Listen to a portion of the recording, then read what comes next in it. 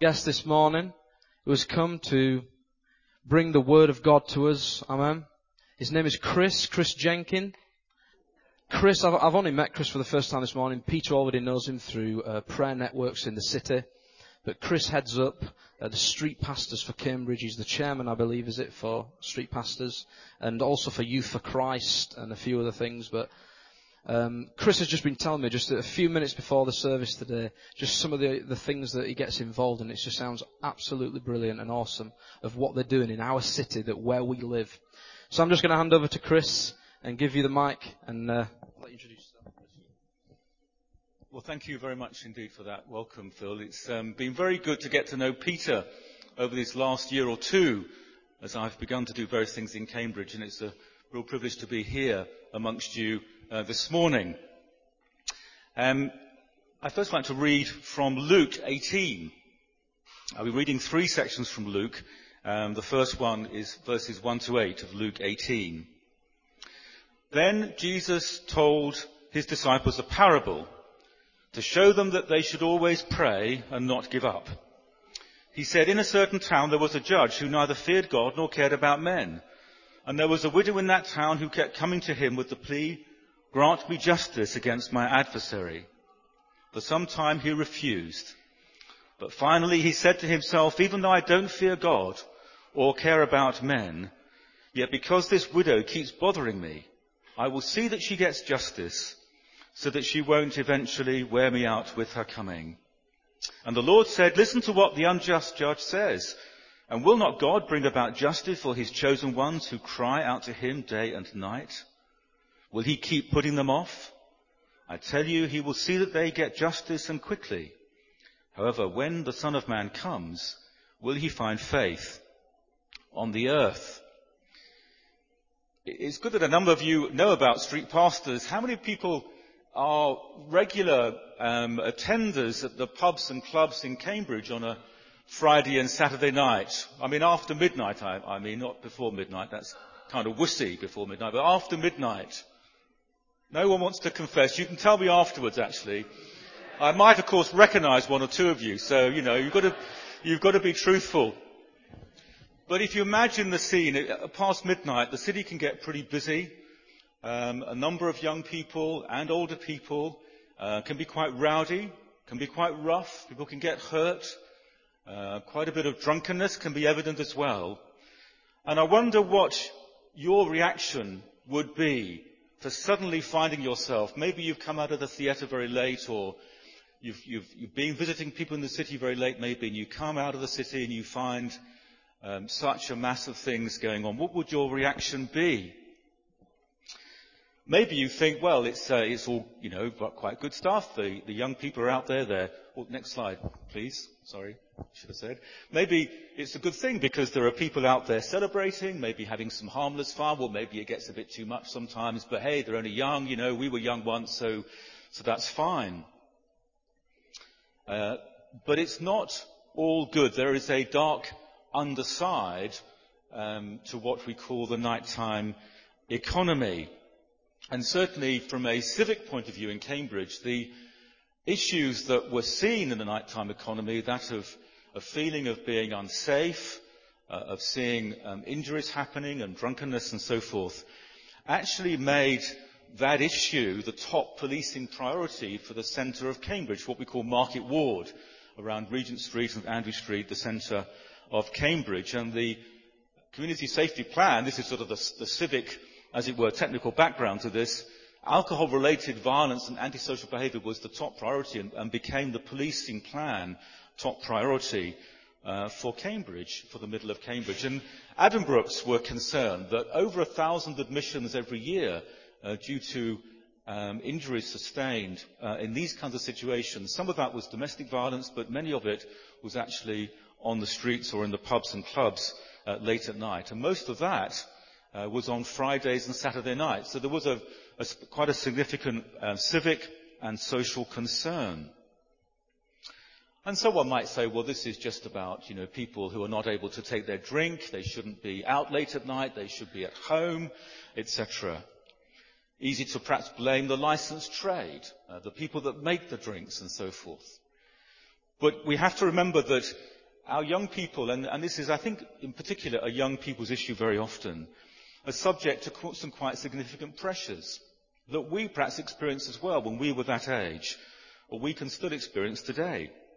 Significant peer pressure, to follow the crowd and do the in thing, not to go home, to have that extra drink, to try that drug, etc. Significant peer pressure. The drink pricing is a specific issue, and I won't get into the sort of politics of that, but it is very well understood that the amount of drink consumed is directly in inverse proportion to the price of the drink. So people that spend a sort of fixed amount of money, but they drink as much as alcohol as they can get sometimes within that amount of money. So as the drink prices goes down, then the alcohol consumption goes up. The drug trade, of course, is pernicious in our society.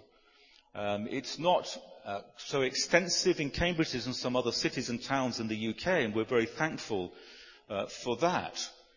But I do believe that we have, as a society, slightly lost the plot over this issue, and there's a kind of liberal elitism which says, well, it's okay. Actually, well, I handled it.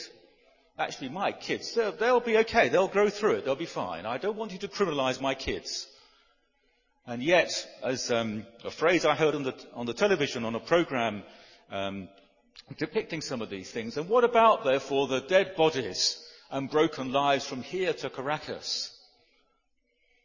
So there is a significant issue of drugs that our young people are pressured into participating, and once in, of course, it can be impossible to get out. It's also the case overnight there are people around who seem to want to attach themselves to people that look as if they might need help. We often find people looking as if they're helping in a situation, but we get a sense that actually this is not right. There's something not quite right about this help that's being offered.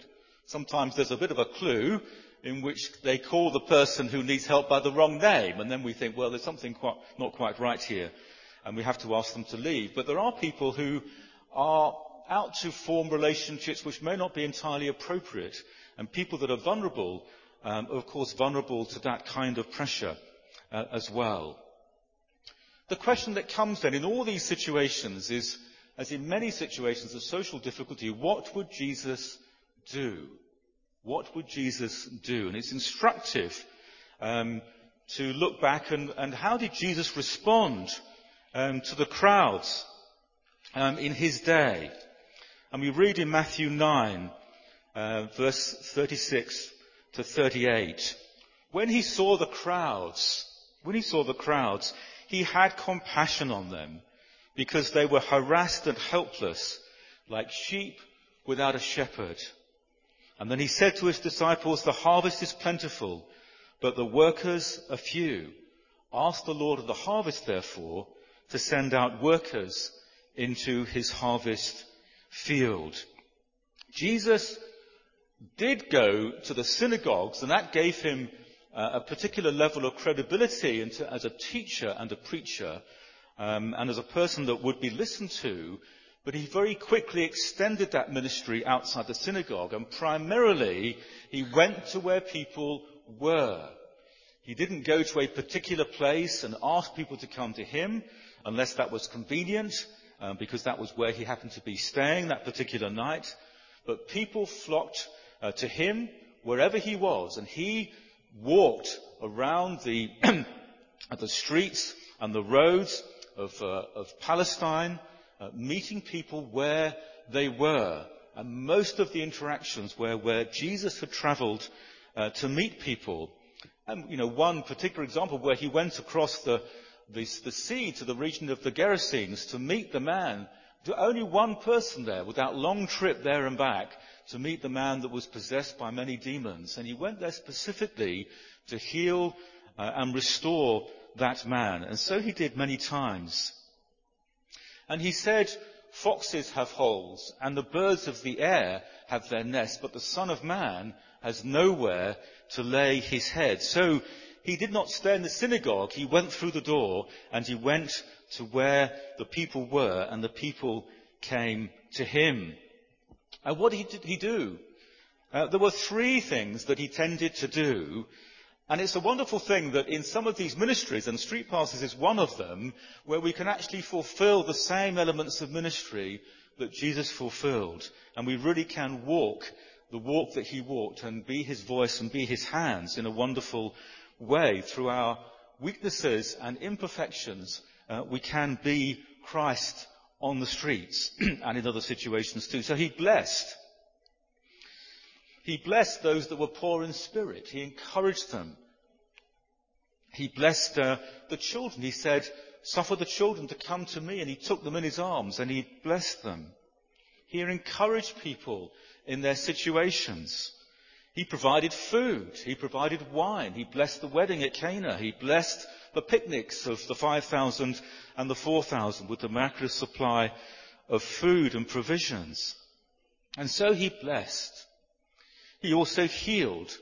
We've heard of that this morning already, and many, many times Jesus would heal people, and in many ways the mainstay of his ministry would in fact be the healing of people who came to him before he would then teach them. He met their needs of healing first before he taught them. And then he went on to teach. And of course he taught that the kingdom of God was amongst them. He taught them about who he was and what would happen in the future. And it's a wonderful thing that in this mission to people on the streets, we do go there to bless people. We want them to have a good time. But we also are there to heal and help them in the situations of difficulty they find themselves in. I'll talk more about that in a moment. And wonderfully, we also get called upon to teach. Now, we don't invite people to come and hear us teach. We only teach if we're invited to do so. If we're asked questions specifically, we never initiate, but we always respond.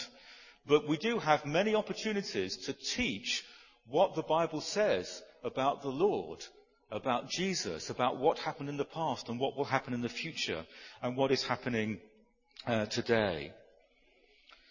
And you could see that this particular work amongst the nighttime economy, as we call it, is just another step in a long line of activities that the church has undertaken in society. And if you look in our current government makeup, for example, it's difficult to find a government department that did not have its old roots in the work of the church or the work of specific churchmen and women who saw a need in society and in God's name went to deal with that. I think actually the Treasury and Defence are the only two departments of state that do not have such a root in them. But clearly education, issues about employment, anti-slavery, employment conditions, health, social care, overseas aid, equality issues. The church has both provided and campaigned for the provision of support to those that are in need in one way or another. And it remains the role of the church today to speak into and to address these situations in our current society. I don't know how many of you have read a recent papal encyclical called Caritas in Veritate. No one wants to confess that either. I didn't read it until yesterday, in fact, but I've been struck actually thinking about how street pastors engages in the social mission of the church towards those that have need, how different churches respond to that, and I've been struck by the very eloquent arguments towards this mission from the Catholic Church. Now, of course, in many countries, of course, the Catholic Church is almost synonymous with social justice. A little bit less so here, where it's not it's not the mainstream church. But this Caritas in Veritate means charity in truth, or love in truth. And without going through all 150 pages of it, it has a very important thing right at the end, where Pope Benedict says that this is not about the church providing technical solutions. Hey, we've got the technical answer. Which is why, from a street pastor's point of view, we don't start to write things about drink pricing and all those kinds of things. It's not our role to do that. Neither is it the role of the church to find the political solutions to this and campaign politically. And again, in street pastors, there may be issues of how the city should administer things for young people, but we do not get into that either with our street pastor's hat on. But it is about the church's role is to show love, the love of Christ in social action. And this is what we do as street pastors. But I would also go on to say that it is not meaningful for the church to show love in social action unless you can proclaim the good news of Jesus at the same time. Works without faith does not work as an expression of our Christian mission and identity and purpose. So behind all I will say, our ability and our right, if I can put that in quotes if you like, and our willingness to respond when people ask for the message of the good news of Jesus Christ is fundamental inside and through our mission of social action, in this particular case, as street pastors. So the call, we find, is a call and a cry for help from those that need help. And we think of it as a matter of social justice. We don't go there to judge. We don't go there to preach. We go there to help. And I would hope that we would not be found wanting, when the Lord comes again, that those of us that have things to offer have indeed offered it. And that when the Lord comes again, we will not be in the position which we read in Luke 18 verses 7 to 8. Will he keep putting them off? I tell you, he will see that they get justice and quickly. However, when the Son of Man comes, will he find faith on the earth? Let us not be found wanting when we see the needs that are in front of us in this particular aspect of the nighttime economy. Next slide, please.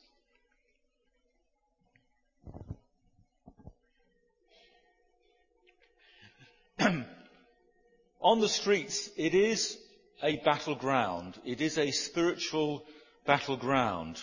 And it is essential that we become equipped. It's not possible just to rush out and provide the kind of help that is needed on the streets late at night without effective equipment and training. And in fact, we need to put on the whole armour of God. As we read in Ephesians 6 and verses 10 to 18, where without reading the whole passage, and I believe that our work as a street pastor is a metaphor for the work of the Church of God generally, as it were, outside of our four walls, out in society, working with those that need help. And we need to recognise that we are fighting against, not just against flesh and blood, but against principalities and powers in heavenly places. There is an enemy that is seeking to undermine those that we're trying to help. We need to take a stand and be prepared to stand, even though we might get knocked back. We need to be equipped. We need to be ready. We need to work in faith, knowing that it is not us, but it is God that works through us. We need to be backed up by the Word, which is the sword of the Spirit. We need to do it in prayer, and we need to be supported by prayer. We need to be prayed for. And that is the summary of Ephesians 6, verse 10 to 18. And so, as you see on the slide, as a street pastor, we need to be people that are qualified to do it. Now, we ask that anyone that would like to be a street pastor is a church member that is sponsored by their church leader. We sometimes get asked, why do we have this focus on only taking Christians into the work? We have been criticised for lacking diversity by not accepting people of other faiths or none into our work. Of course, we say that it is our role to help anyone that we meet without discrimination, and people of all faiths and none. But there still can be some remnant of criticism. And we say that it is not possible for a work that is an expression of our Christian faith to be expressed by those that are not of the Christian faith. It is fundamentally important that those on the streets can know how to give an answer for the hope that's within them. And it is not possible for us to do the work and, as it were, be gagged. Once or twice I've been asked the question which would suggest that if we were asked, what's the answer to my particular life need, or asked about a particular situation, is that we should give some sort of course on comparative theology. Now, first of all, that's not very appropriate at 3 o'clock in the morning when we're all tired and maybe the people in front of us are not perhaps fully in their sort of daytime mental makeup. But no, importantly, this is an expression of our faith. If it's expressing our faith, those that do it must be able to express their faith. So we ask for people to be church members. We ask for that membership to have been going on for about 12 months, so they've become established in their local fellowship. We expect our street pastors to be accountable not just to the street pastor charity, to the committee as it were, but also to their church leader. It's a dual accountability. We don't specifically interview street pastors except in very particular situations, and therefore rely upon the endorsement of the particular church leader. And we take up other references. Because we're dealing with some vulnerable people, we ask for people to complete a satisfactory CRB check as well. And we have to be trained. Part of our equipping is training. There are in fact 10 Saturdays of training that are set out to fully equip to be a street pastor. And that's quite a commitment. And we ask for our new pastors to do 3 Saturdays before their first patrol. And we have to be physically equipped. I have my props here. So we have to wear the hat so that we can be seen very clearly. And we have a kind of a shirt or a polo shirt which we wear very clearly, set out with the street pastor's name on so we can see exactly who we are. And of course a coat for the cooler summer nights, again very clearly labelled, and a big thick hulky jacket as well for the winters that makes us of us skiddy look as if we mean a bit of business maybe. So that's quite helpful as well. So we wear these. We have to wear a shirt, some sort of coat and a hat to be covered by our insurance, and also so that we can be seen. Many of you know that Cambridge is covered by a closed circuit TV system. There are I shan't tell you, but there are very few places in Cambridge where you can't be seen. You wouldn't want to go there anyway, but wherever you are in Cambridge, you can be seen by the closed-circuit TV. So it's like, angels in the sky watching over us. So we know if any situation is happening, if we're talking to people who may be being difficult, we know that someone in the basement of the Guildhall is looking after us and looking out for us, and we can always call for help. We have ID card, clearly, and follow-up details, so anyone that wants to continue a conversation, they can do the next day. We do carry the radio, the same radio that the door staff use, so we're in contact with the rest of those concerned with overnight security, mobile phones. We have a kit bag. And what's in the kit bag? Well, lots of things. I'll go on to that a little bit, but things like flip-flops, for ladies that have lost their shoes, bottles of water, quite popular, of course, sick bags, wipes, maps, Bibles, torches, pens, paper, etc. So quite a few things we carry. Dustpan and brush, so we can sweep up broken glass as well that we find as we walk around. Lots of things in the kit bag. So we ask for our street pastors to be committed, to step up to a patrol about one night a month. And our commitment to the city is that we will patrol every Friday and every Saturday night from 10 o'clock at night till 4 o'clock in the morning. And so you can see, to do that, we require about 35 to 40 street pastors to cover our commitment to the city and to reflect the commitment they make to us. And that provides about 4 street pastors on any one patrol.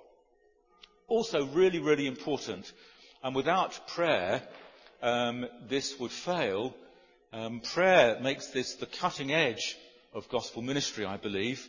And we are not only prayed for through prayer letters and so forth in many different ways, but we do have people who are prayer pastors who also join us in the church that we use as a hall, as a base for our patrols overnight. They join us at about 9:30. They work with us in prayer.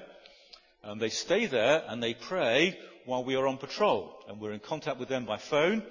We call in every half an hour. If anything's happening, we call in and say, would you please pray for such a person or such a situation that we see developing, or the person we're talking to, and they pray, and they keep a note, and we keep a little prayer journal, so we can keep praying for people on the next night as well. And that is extremely valuable, and again, even more important than the angels in the sky, the angels who work with us as prayer pastors in the church hall that we use.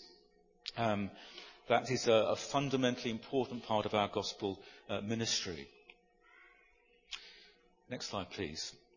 So how does it all come together? If I can just read again from Luke chapter 18, the next little section. To some who were confident of their own righteousness and looked down on everybody else, Jesus told this parable. 2 men went up to the temple to pray, one a Pharisee and the other a tax collector. The Pharisee stood up and prayed about himself. God, I thank you that I am not like other men, robbers, evildoers, adulterers, or even this tax collector. I fast twice a week and give 1/10 of all I get. But the tax collector stood at a distance. He would not even look up to heaven, but beat his breast and said, God, have mercy on me, a sinner. I tell you that this man, rather than the other, went home justified before God. For everyone who exalts himself will be humbled, and he who humbles himself will be exalted. And I've been struck again, as we've developed this initiative in Cambridge, how although we can be very different as churches, and particularly when we're inside our church buildings, and perhaps we have a little mental think, and I was thinking this morning as I worshipped with you, what the other churches that I've been to, how their worship is this morning, can be very different from the worship here. Perhaps our celebration of the Eucharist has a very different context and meaning between our churches. How we use the gifts of the Spirit or not can be very different between our churches. Attitude to money and to tithing, to baptism. I'm a Baptist church, so important in our particular tradition. But we have one faith and one Lord. And I think what is particularly important about the initiative is that we're not allowed, as it were, to set up these things in a particular city unless we have at least 4 different churches coming together to support the initiative and to form the initial committee. And what we find is, although perhaps in our churches, when we're facing our altars, our differences can be very stark, if we're out on the streets together, facing those that have a need, those differences just fade away. And I think that's the real importance and the power of the churches working together to meet this particular mission need. And this was a wisdom that was understood by Ascension Trust, a national charity that has its roots in the Pentecostal churches in the Caribbean, where some issues of nighttime and gang crime were particularly prevalent, and street pastor type schemes were begun to be set up to address those on the streets in the Caribbean, and was brought to the UK to try and address some of the urban needs here, particularly in our bigger cities and spreading more widely. Ascension Trust, who license the sort of protocols and logos and so forth to local groups like ours, insist that it is an interdenominational work in any particular city. And so we have, in a sense, to lay down some of the things that we think may be different. And it is not up to us to look down on another group because they think differently about aspects of baptism or gifts or worship or type of Christian service, etc. But to lay those things down. And it's interesting to me, as we meet as groups about once a year, another one is coming up soon, when all the street pastor groups around the country get together, and churchmanship is there from the Pentecostal, the new churches, the Anglican churches, etc., etc., etc. A wide range of church traditions are present. But you can't tell. As we worship together, you can't tell. And when we have our times of training here, we have our little times of worship. It was about the second or third training event we did. We had a short time of worship before we started, and we were people from, I think, about 10 different churches at the beginning. And I suddenly thought, wow, we're worshipping, and you wouldn't know which church we were all from. We were just happy to praise the Lord and give thanks for the ministry we're able to do. So it's a fundamentally important thing for this particular mission. But again, it's not just the churches saying, hey, we got the answer to all of life's ills, and stand back police, stand back local government. No, it's important that we recognise that we are part of a group of establishments looking to address these issues, and we do work closely with the police and local government. And Ascension Trust have coined this term the Urban Trinity, which you can see on the slide there, which is the church, the police and local government working together to address issues of the urban economy. So we do work with them. They've been kind enough, police and other civic authorities, kind enough to give us training for free, a lot of encouragement and support, and have given us their blessing as well. And the approach that has been taken has been, I think, instrumental in the work growing across the UK. There are, I think, about 150 or 180 street pastor groups now in the UK, dealing with issues of the nighttime economy. And there have been places where there's been a significant and sudden decrease in crime, 50%, 70%, in particular areas where the church has been on the streets. And I believe strongly that this is not just because we're kind of cheap PCSOs on the streets. It's not just another sort of policing that we're doing. It's not just the fact that we offer a pastoral response to the concerns that people have as a complement to the policing response, but the fact that we take Christ with us, that we bear the good news of Jesus with us on the streets. There is a spiritual dimension, there is a cleansing that I believe we can take with us.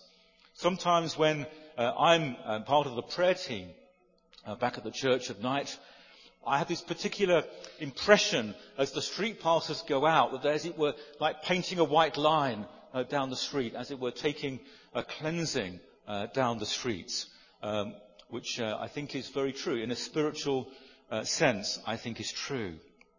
And we believe that we have been able to bless people in the year since we launched, in the 27th of March last year, when we started Friday nights, and then since we started Saturday nights. Next slide, please. This next slide, which you probably can't read, it just shows, I think there are about 21 churches and half a dozen ecumenical type groups that are either supporting us in funding or in prayer, or from where street pastors have come or prayer pastors have come. And I think the team currently comes from, I think, about 15 different churches around Cambridge, but many others have been supporting us. So it really has been a matter of although the individual churches you read in Ephesians 2:21 and 22 are places where the Holy Spirit dwells, the whole building, when we come together in this kind of mission, is built up into the holy temple of the Lord, as we read in Ephesians. So it's important that we recognise and respect the individual dwellings of God's Holy Spirit, but recognise that together, when we work together, we become a whole building as the temple rises up. Next slide, please. So what are the outcomes that we see?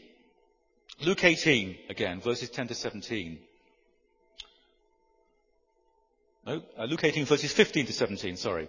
People were also bringing babies to Jesus to have him touch them. When the disciples saw this, they rebuked them. But Jesus called the children to him and said, "Let the little children come to me and do not hinder them, for the kingdom of God belongs to such as these. I tell you the truth, anyone who will not receive the kingdom of God like a little child will never enter it." The word for little children there can include the sort of younger adult, as the Greek word goes. And I do believe that we are there to bless the little ones, or the vulnerable ones, who we tend to find on the streets late at night, and to bring them to Jesus by the acts of loving sacrifice and service that we're able to do.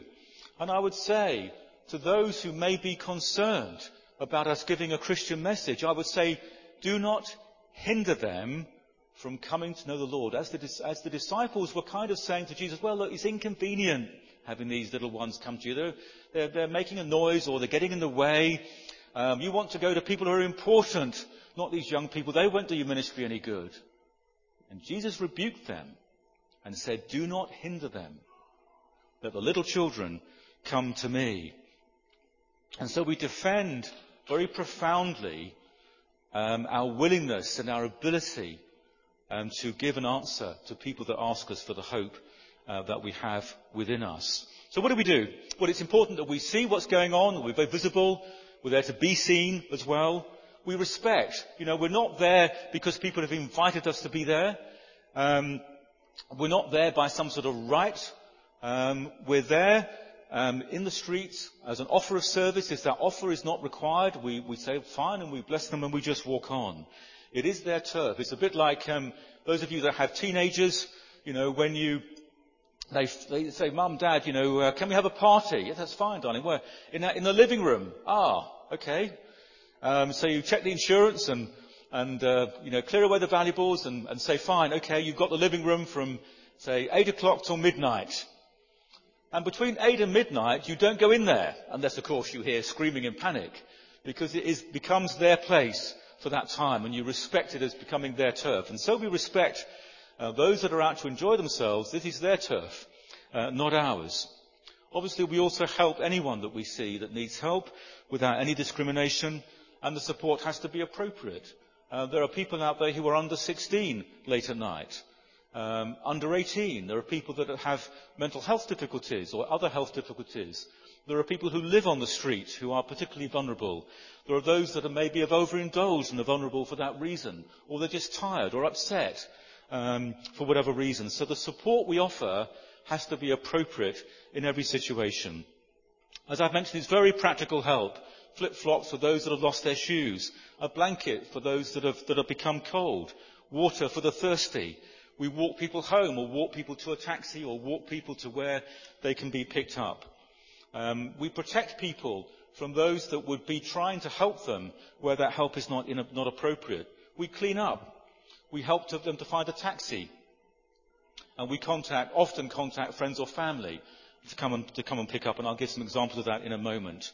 We're called upon by door staff and by CCTV from time to time where they see someone that needs help. We try to make the streets safer, clearing up broken glass, clearing away the bottles that we find, and aggression and rowdy behaviour. Well, we're not policemen, we're not PCSOs, we're not vigilantes, we're not door staff, we have no powers to interfere. We just tend to pray. We sometimes mingle, probably shouldn't do. We sometimes mingle. We always pray, call back to the prayer base, ask people to pray. Often we find the trouble just melts away. We have many examples of that. So we believe that in that particular situation, it's not what we can do, it's what God can do through prayer. That's the critical thing. Clearly, we make sure people understand we are independent of any other organisation. And we always are clear why we do this. The usual patter is, it's great what you do. When do you do it? We have it once a week, each one of us perhaps once a month. 10 till 4 in the morning. Wow. And how much do you get paid? We're all volunteers. Wow. People say. So why do you do it? Why do you do it? And you would be amazed how many opportunities there is to share our faith with people on the streets late at night. Because people want to know what's our motivation. And then people want to tell you about their friend or their aunt or their mum or their dad or their sister who's a Christian and goes to church. Or what about this? And people want to know. We often speak to people of other faiths who want to understand, where we come from. We speak to those without faith that have been seeking. We speak to people who are on the edge of faith, who have been seeking for a long time but haven't quite made that step. We speak to people who are of faith, and they bless us profoundly as they go on their way. There is a lot of interest and friendly support in the work that we do. And just as we read in 1 Peter 3, 9-17, I won't read it all, but we read there that we should always be ready to give the reason for the hope that is within us, but do it with gentleness and respect. We can't just be there bashing people over the head with Bibles or ramming the gospel down their throats. We have to respond appropriately, recognizing where they're coming from and their own personal situation and the situation at that time as to what they can receive at that point in time.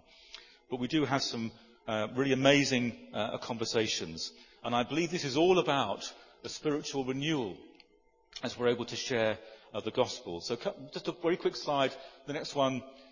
It's a typical patrol. That's what happens on a typical Friday or Saturday night.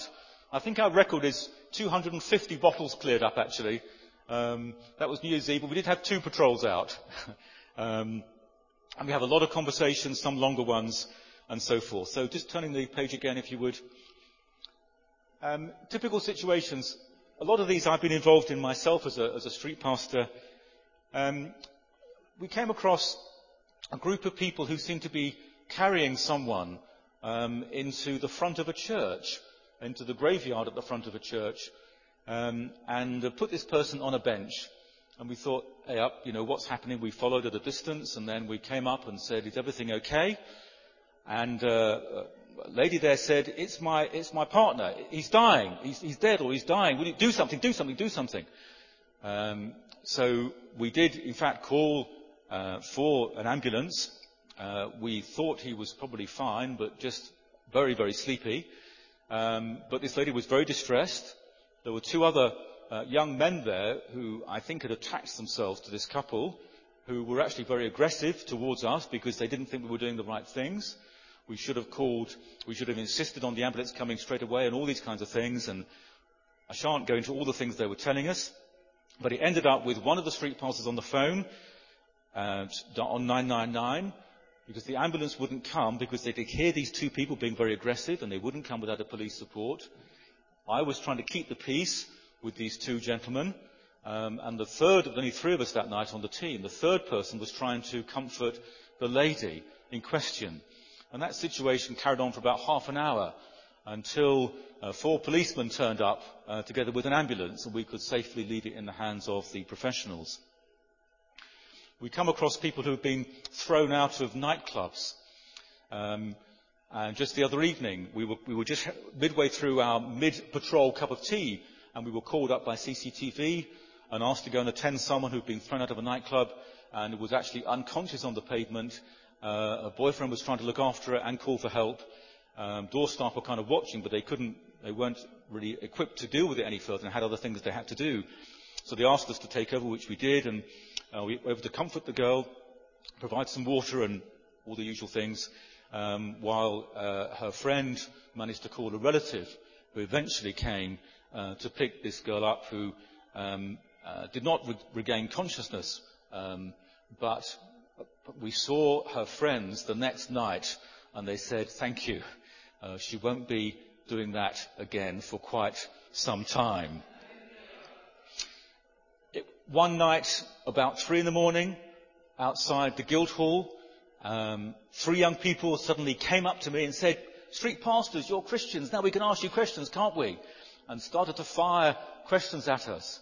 And they asked some more friends, we're having a Christian discussion here, come and join us. And 6 more joined, and we ended up having about 20 young people going through a kind of catechism class for about 40 minutes. Now, there was a range. There were 1 or 2 who were really genuinely seeking and were on the edge, I think, of faith. There were others who were genuinely interested and wanted to listen to what we had to say. And others were just asking trick questions. And towards the end, it got a bit silly, and we decided that after 40 minutes, enough was enough, and we would leave them in God's hands and move on, in fact, to the end of our patrol for that evening. And that was probably an extreme example, but the questions we were asked there are no different to what we're asked frequently at night time. Someone called after us. We just walked, actually just going back for a cup of tea again. Often our cups of tea get interrupted.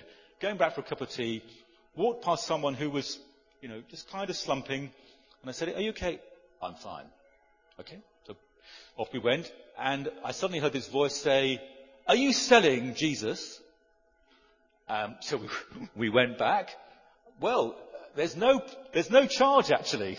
There's no charge. And a long conversation started, which ended up, I suddenly felt I should ask, has he read the Bible recently? And he said, no, not since I was a kid. So I said, have you read it recently? He said, no. He said, I think you ought to read the Bible again. And then the other street pastor who was with me in the conversation had a Bible, actually a Gideon Bible, which we do start to give out, a Gideon Bible. And she was of the Gideons and joined the team recently and said to the man, would you like a Bible? And he said, he took it. And he said, yes, he said, I would. Thank you. And tomorrow I will read it. So we've just started to do that recently, which has been a great privilege. We often speak with the street life community, those that are living, as it were, on the street. They're usually not homeless, but they live on the street, at least at night time where they're working, basically. Some of our most precious moments have been when we're able to provide a bit of Christian grace into their life situations. They almost never ask us for money, almost never ask us for food. We would not provide either if they did. We provide water, and we often have dog biscuits for their dogs. That's quite popular as well.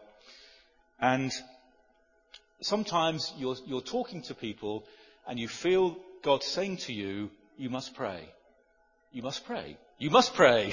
And then it gets too much and you say to the person, look, are you okay if we pray into that situation? And they always say yes.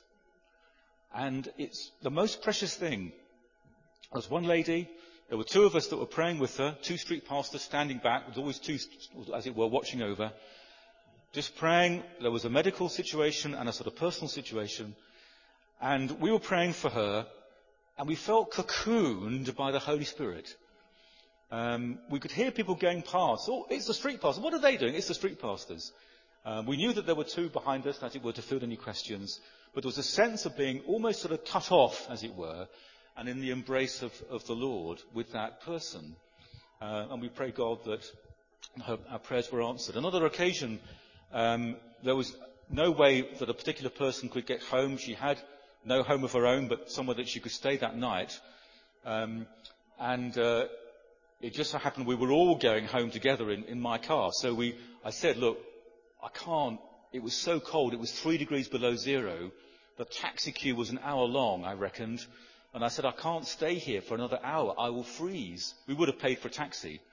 So I said, well, it's the end of our patrol. Let's do one quick circuit, and then if the lady's, willing, we'll take her to the place. They didn't know exactly where to go, in fact. Obviously taken the route before to her friend's house. It was 4 o'clock in the morning. And I felt again, as we sat in the car, all of us with her, I said, would you like us to pray? Yes, please. And we all had tears in our eyes at the end, as she felt, I'm sure, the touch of God in her, in ways that people who live those lifestyles and live in that way rarely are able to experience. And that's been one of the most lovely aspects of the work, being able to give grace in lives, sometimes rejected, sometimes well accepted, that otherwise wouldn't be possible. The final slide. So the road ahead, well, we've just started our Saturday night patrols. We need to bed that down. We've got 40 plus pastors to look after and finish their training. It's really important to build up our prayer support. And if I may, and Peter said I could do some selling here while I'm here, we're really keen for more people to pray with us at night and become part of our prayer pastors team. Obviously, we're also looking for more street pastors so we can extend the work as well, and also to build up our sustained financial support. Our main cost is the employment of our part-time coordinator. Otherwise, everybody's volunteer, and we get many things given to us for free. But there are some costs of flip-flops and water and supplies and so forth every week that we have to incur. We're trying to understand where the busy nights are. Normally Friday, Saturday. It's different at holiday weekends, different in the summer, different over Christmas. So we're trying to get the hang of which nights are the busy ones that we patrol on. There are, evolving considerations from government about the public benefit of Christian work, about equality considerations that we need to contend with. But as I've mentioned, we are, and I won't bore you with the legislation, or I can do, but we are in a strong position. But I think, again, this is an expression of our Christian faith, and it needs to be possible to express our Christian faith as we do it. We want to consider other parts of the city. Other times, some of the early evening drinking issues, we'd like to be able to put patrols in there and other parts of the city. We would like there to be a nighttime safe refuge for people that have got nowhere to go.